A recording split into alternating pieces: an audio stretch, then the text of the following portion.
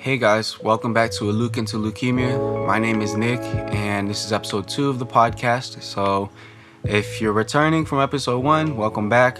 And if you're new, I would check out episode 1 if I were you, but episode 2 is still going to be great. Episode 2 is going to be about my treatment. So, as I mentioned in the previous episode, my treatment was split up into a few different stages. First stage being induction, which the goal was to just get rid of leukemia and just get it completely out of my body. Stage 2 was going to be called consolidation, and what that is just making sure all those leukemia cells are still outside of my body. And then stage 3 is the bone marrow transplant, which is where all of my stem cells are replaced by a donor stem cells. So that's sort of my treatment plan, and today we'll be talking about the chemotherapy treatment, which was induction and consolidation, so the first 2 stages. So last episode I talked a little bit about my treatment plan, the first stage, and how I was going to be treated pediatrically because at the time of my diagnosis I had just turned 19, and the doctor thought that I would respond very well and even better to pediatric treatment. So we felt that was the best step. And for those of you that don't know, pediatric treatment is a little bit more intense than adult treatment. And I forgot to mention last episode that they did also find leukemia cells in my central nervous system, which is along the spine. So I was also getting chemo injected directly into my central nervous system through the spine. And I was getting that alongside my IV chemo in the first and second stage. Before we get started, I do want to reiterate that I'll be telling you guys about my treatment experience and what I went through, but not all cancer treatment and leukemia treatment is the same. So each chemo regimen is going to be specifically for that person. So each patient goes through something different, and each patient's body responds differently. So I'll be telling you guys about what I went through, but that is not representative of all treatment experiences. So with that said, my treatment started August 16th, the day after my diagnosis, and I was getting 2 drugs through my IV, through my PICC line that was inserted through my arm to go next to my heart. And it was funny because the first drug was called daunorubicin, and it wasn't clear. The drug wasn't clear. So I was just watching this orange liquid just flow through there, go up into my body, and it was weird because that was sort of the start of it all, and it just looked weird. So but as I mentioned last episode, I was being treated pediatrically, so I was expecting my treatment calendar, my treatment schedule to be booked, to be every day getting chemo or getting something, and that wasn't the case at all. Actually, I had 6 days off most weeks, and all my chemo was on one day. So that was to my surprise, but it was also to my advantage because those drugs were so heavy that my body needed time to recover, and I actually needed several transfusions throughout the week to maintain me and keep me on the minimum healthy level because the chemo drugs were so hard that they hit my body in a way that I couldn't produce enough blood to keep me healthy. So that was a key theme and a really big theme throughout the whole cancer treatment. It's just transfusions after transfusions after transfusions. And as I mentioned last episode, I was actually discharged just 2 weeks after my treatment started inpatient. So my body was doing so well and responding so well to these drugs that I was able to go home and drive up to the hospital a few times a week to get my chemo instead of staying in the hospital to be monitored for 24/7. So that was a huge blessing. And honestly, I was only there for 2 weeks, and I don't remember too much the treatment from inpatient. Most of the memories that I have are just good memories, like playing guitar and spending time with my family, watching movies, doing puzzles. So all these memories were honestly good memories, and I don't get me wrong, there were bad memories. I did not like getting IT chemo. Did not like getting IV chemo. I did not like a lot of the side effects, the tummy side effects that I had. And but I think it's still just a testament to how hugely blessed I was during treatment to not really have so many bad memories from my first hospital stay.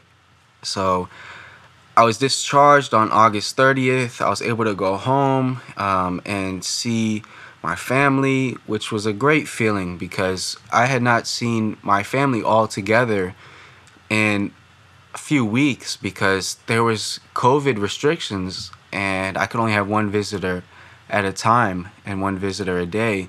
So I hadn't been able to see everyone all in one place, so it was just a great feeling to be back. But it was also a very scary feeling because I was so heavily immunocompromised, I could get sick from anything.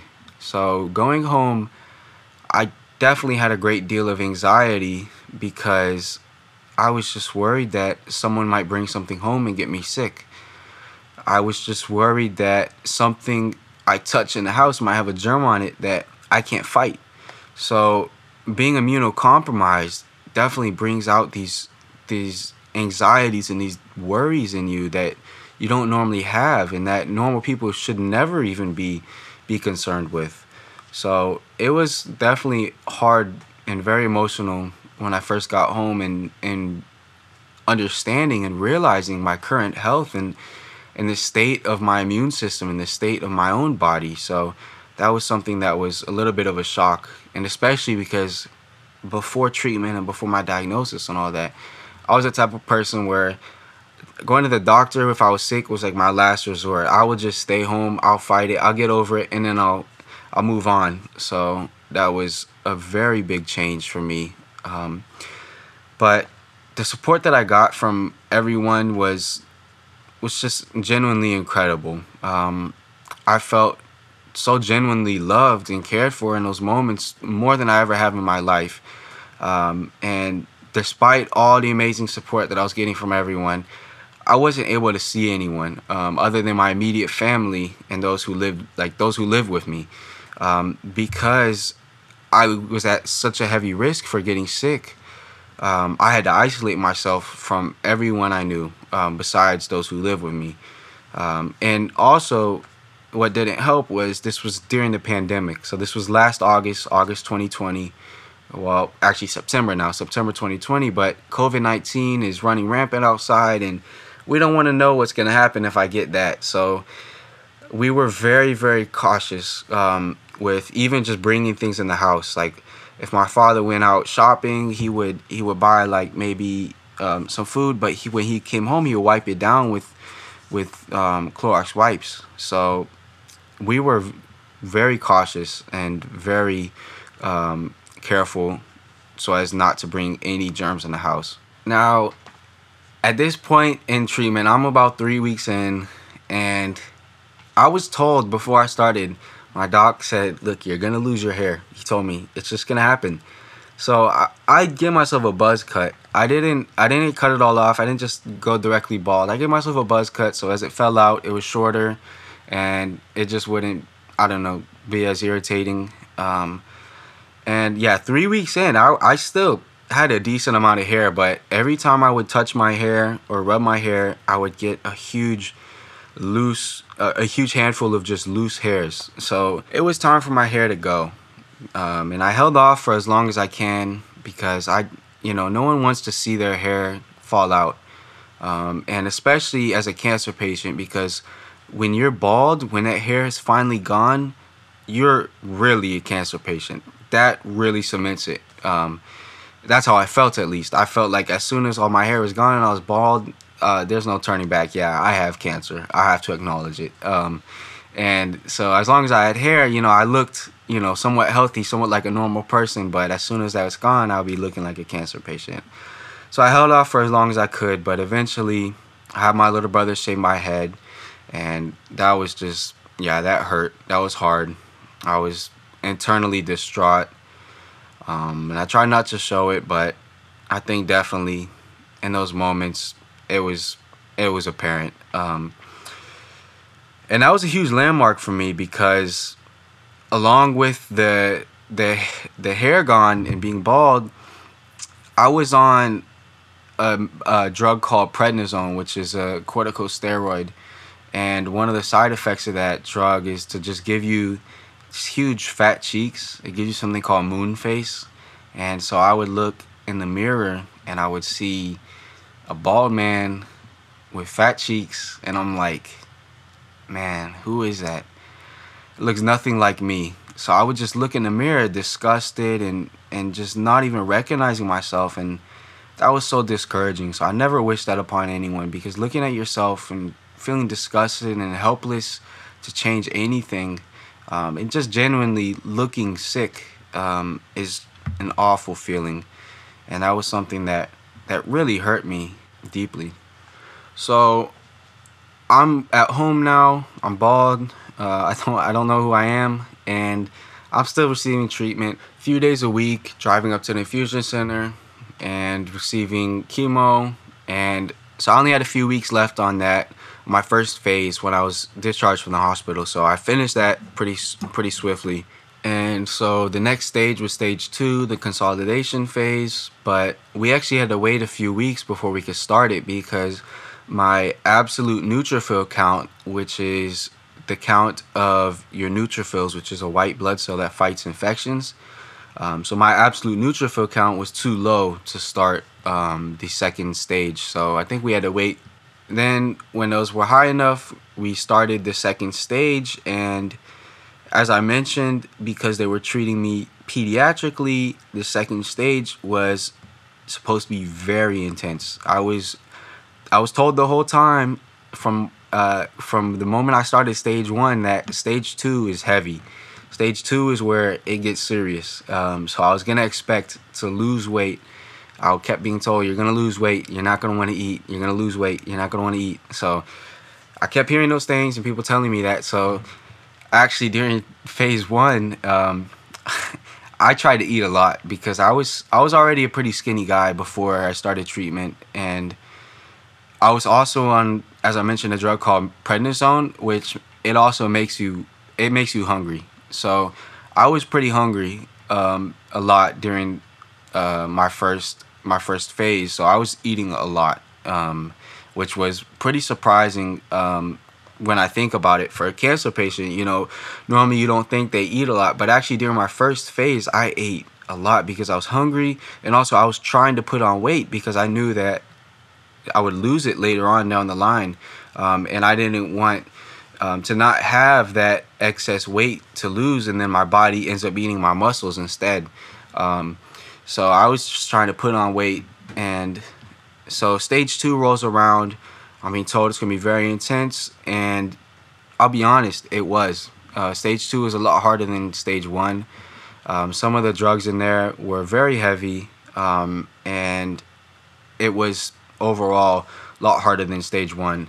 But in stage 2, I also did have a chemo pill, which was interesting. I took that orally a few times a week, and I still continued with the chemo into my central nervous system, which was injected through my spine. So doing that outpatient, what that looks like is basically I went to the infusion center. I would lean over on a table, pull up my shirt so they could see my spine, obviously, and the nurse practitioner would come in. She would give me a shot with lidocaine to numb the area, and then they would just inject me with chemo directly into my central nervous system. And honestly, I didn't feel a thing.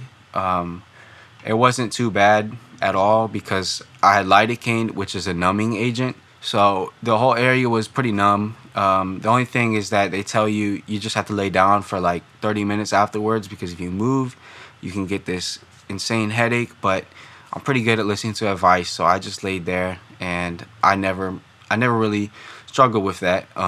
So on top of that, I got also the IV chemo, which was just like anything else. You just go there, they hook you up to it, and you just chill. You just hang out, and then when that's done, you're good. If you didn't need any transfusions. So a lot of times you'll need transfusions actually.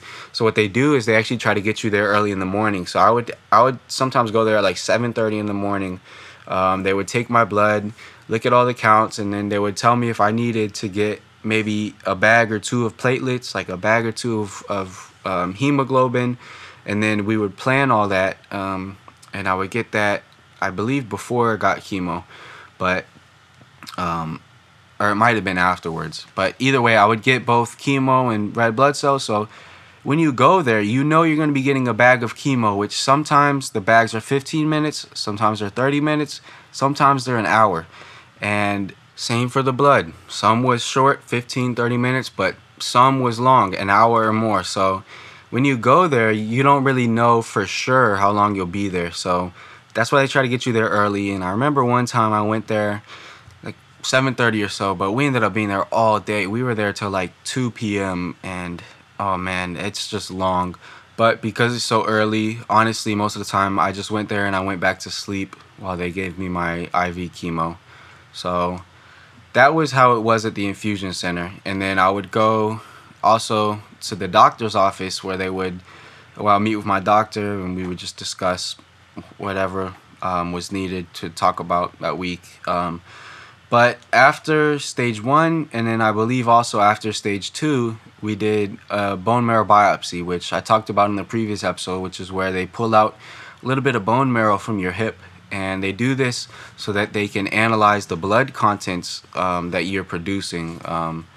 And this is the best way to see what types of cells you have and what if there's any leukemia cells. And so on both biopsies they found no leukemia, which was great. And then also every time they do IT chemo, which was the chemo through your spine, they withdraw some of your spinal fluid to look for leukemia cells. And also on that one, no leukemia for a while. So I was looking really responsive to treatment as soon as we started it. So from the very get-go, my body was responding exceptionally well, and I didn't have any major speed bumps as far as responding to treatment. So I mentioned that I never got sick during treatment, and that was a huge blessing. But that doesn't mean I avoided the ER. I actually did have one ER visit, which was honestly unrelated to actually treatment. It was actually an allergic reaction to a nausea medicine. So this one week I was feeling extremely nauseous. There was nothing I could do. I just had to lay in bed all day, and I didn't like that. So I'm like, hey, can I get another medicine? Because this other one's not working for me. So they gave me a medicine. It was called Compazine, and I started that. And then after a few days, what happened was I was getting ready to go to bed for the night, and I laid down, and I started smiling, and I'm like, okay, that's weird. And I tried to stop, and I couldn't. And then it just kept progressively getting worse. My lips were actually tensing, and I couldn't stop it. So I got my mom, and we called the doctor, and they're like, yeah, you need to go to the ER because I don't know what that is. So I ended up having to go there, and we didn't know what it was, and my lips were just tensing up.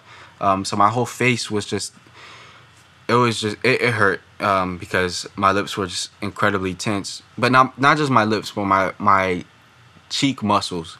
So like I was grinning like super wide, like to my ears, and I couldn't stop. And then so we got to the hospital, and they were trying to figure out what it was, and then it got worse. And actually what happened was my neck muscles started twitching too. So I was just doing my neck back and forth, whipping it back and forth really aggressively, and my jaw actually, it switched. So instead of grinning, my jaw was actually locked open. And so picturing it now is funny, but my jaw was locked open and my neck was just aggressively going back and forth. So I'm just in there, no control, doing that for a few hours until they figured out what it was, and it was actually an allergic reaction. So they gave me some medicine for that, and they told me just don't take that medicine again. I'm allergic to it. So, and that was completely unrelated to my cancer treatment, like my chemo and all that, because that was just an accessory drug that I wasn't required to take. I asked for it, but it happens, and I'm okay now. But that was probably one of the hardest experiences, because I lost control of my body. It was scary, and I thought I was having a seizure. My mom thought I was having a seizure, and Yeah, it was very scary because I didn't know what was happening, and I knew it was completely unrelated to like my blood and stuff. So um, there was that, and that was the only ER visit or anything that I had during treatment. So what did my day to day look like? So of course we had the infusion center. We had doctor's appointments in the actual doctor office, which was not too far from the infusion center.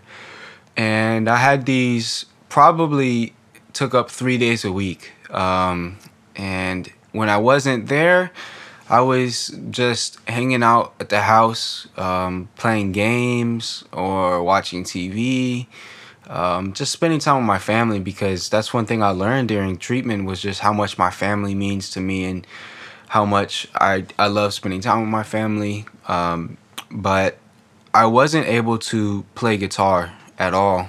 Actually, one of the things that chemo caused for me was loss of neuropathy in my fingers. So I could not feel the tips of my fingers, and I couldn't play guitar, and that just discouraged me greatly. And I barely touched music for the majority of my treatment, which was honestly so contrary to what I was doing when I was in the hospital, because when I was in the hospital I was playing guitar the whole day and that's how I passed the time. But when I got home, I no longer could play at all. So instead I was just hanging around the house watching TV, doing some puzzles, reading some comic books, playing some video games, and yeah, just resting really. A lot of laying down, a lot of sitting around, because my body was extremely weak. I tried to stay active as much as I could while I was at home, but yeah, it was hard. I definitely tried to walk, but I didn't walk as much as I should have. I tried to do some push-ups, but I couldn't do any push-ups at all. So staying fit was definitely harder when I was at home, because when I was in the hospital, they had an exercise bike there, and I did that a lot, and that was a great tool to have. But at home, passing the time was just really hanging around, taking some naps, watching TV. That's about it. As we progress through stage 2, we start to meet with the transplant coordinator to try to figure out what we're going to do for my bone marrow transplant, because we know for sure that my case of leukemia is going to require me to have a bone marrow transplant, which is where they replace your stem cells, your blood producing cells, with that of a donor. So we knew that that was coming up and we were only moving closer to it. So my family, my mom, my dad, my little brother, and my older brother all got tested to see if they were a match to be my donor. We also looked into the bone marrow registry, which is a worldwide registry of people who can potentially and are possibly willing to donate their bone marrow to you. And this registry is something that anyone can join, and I actually highly encourage you to join the registry, because you can end up saving lives for someone like myself. And so you can do this through an organization called Be the Match. Be the Match is sort of the organization that connects all the pieces and connects patients with their donor. And it's super easy to join the bone marrow registry. You can go on their website and read about it, but all you do is you order a swab kit and you send it back, and they'll analyze it, and then they'll add you to the registry. And then if you ever end up being a match for someone, they'll contact you, and then you can choose whether you want to donate or if it's not the right time. But it's something that I highly encourage and highly advocate for, because you can really end up saving a life, and it's at no cost to you to join the registry.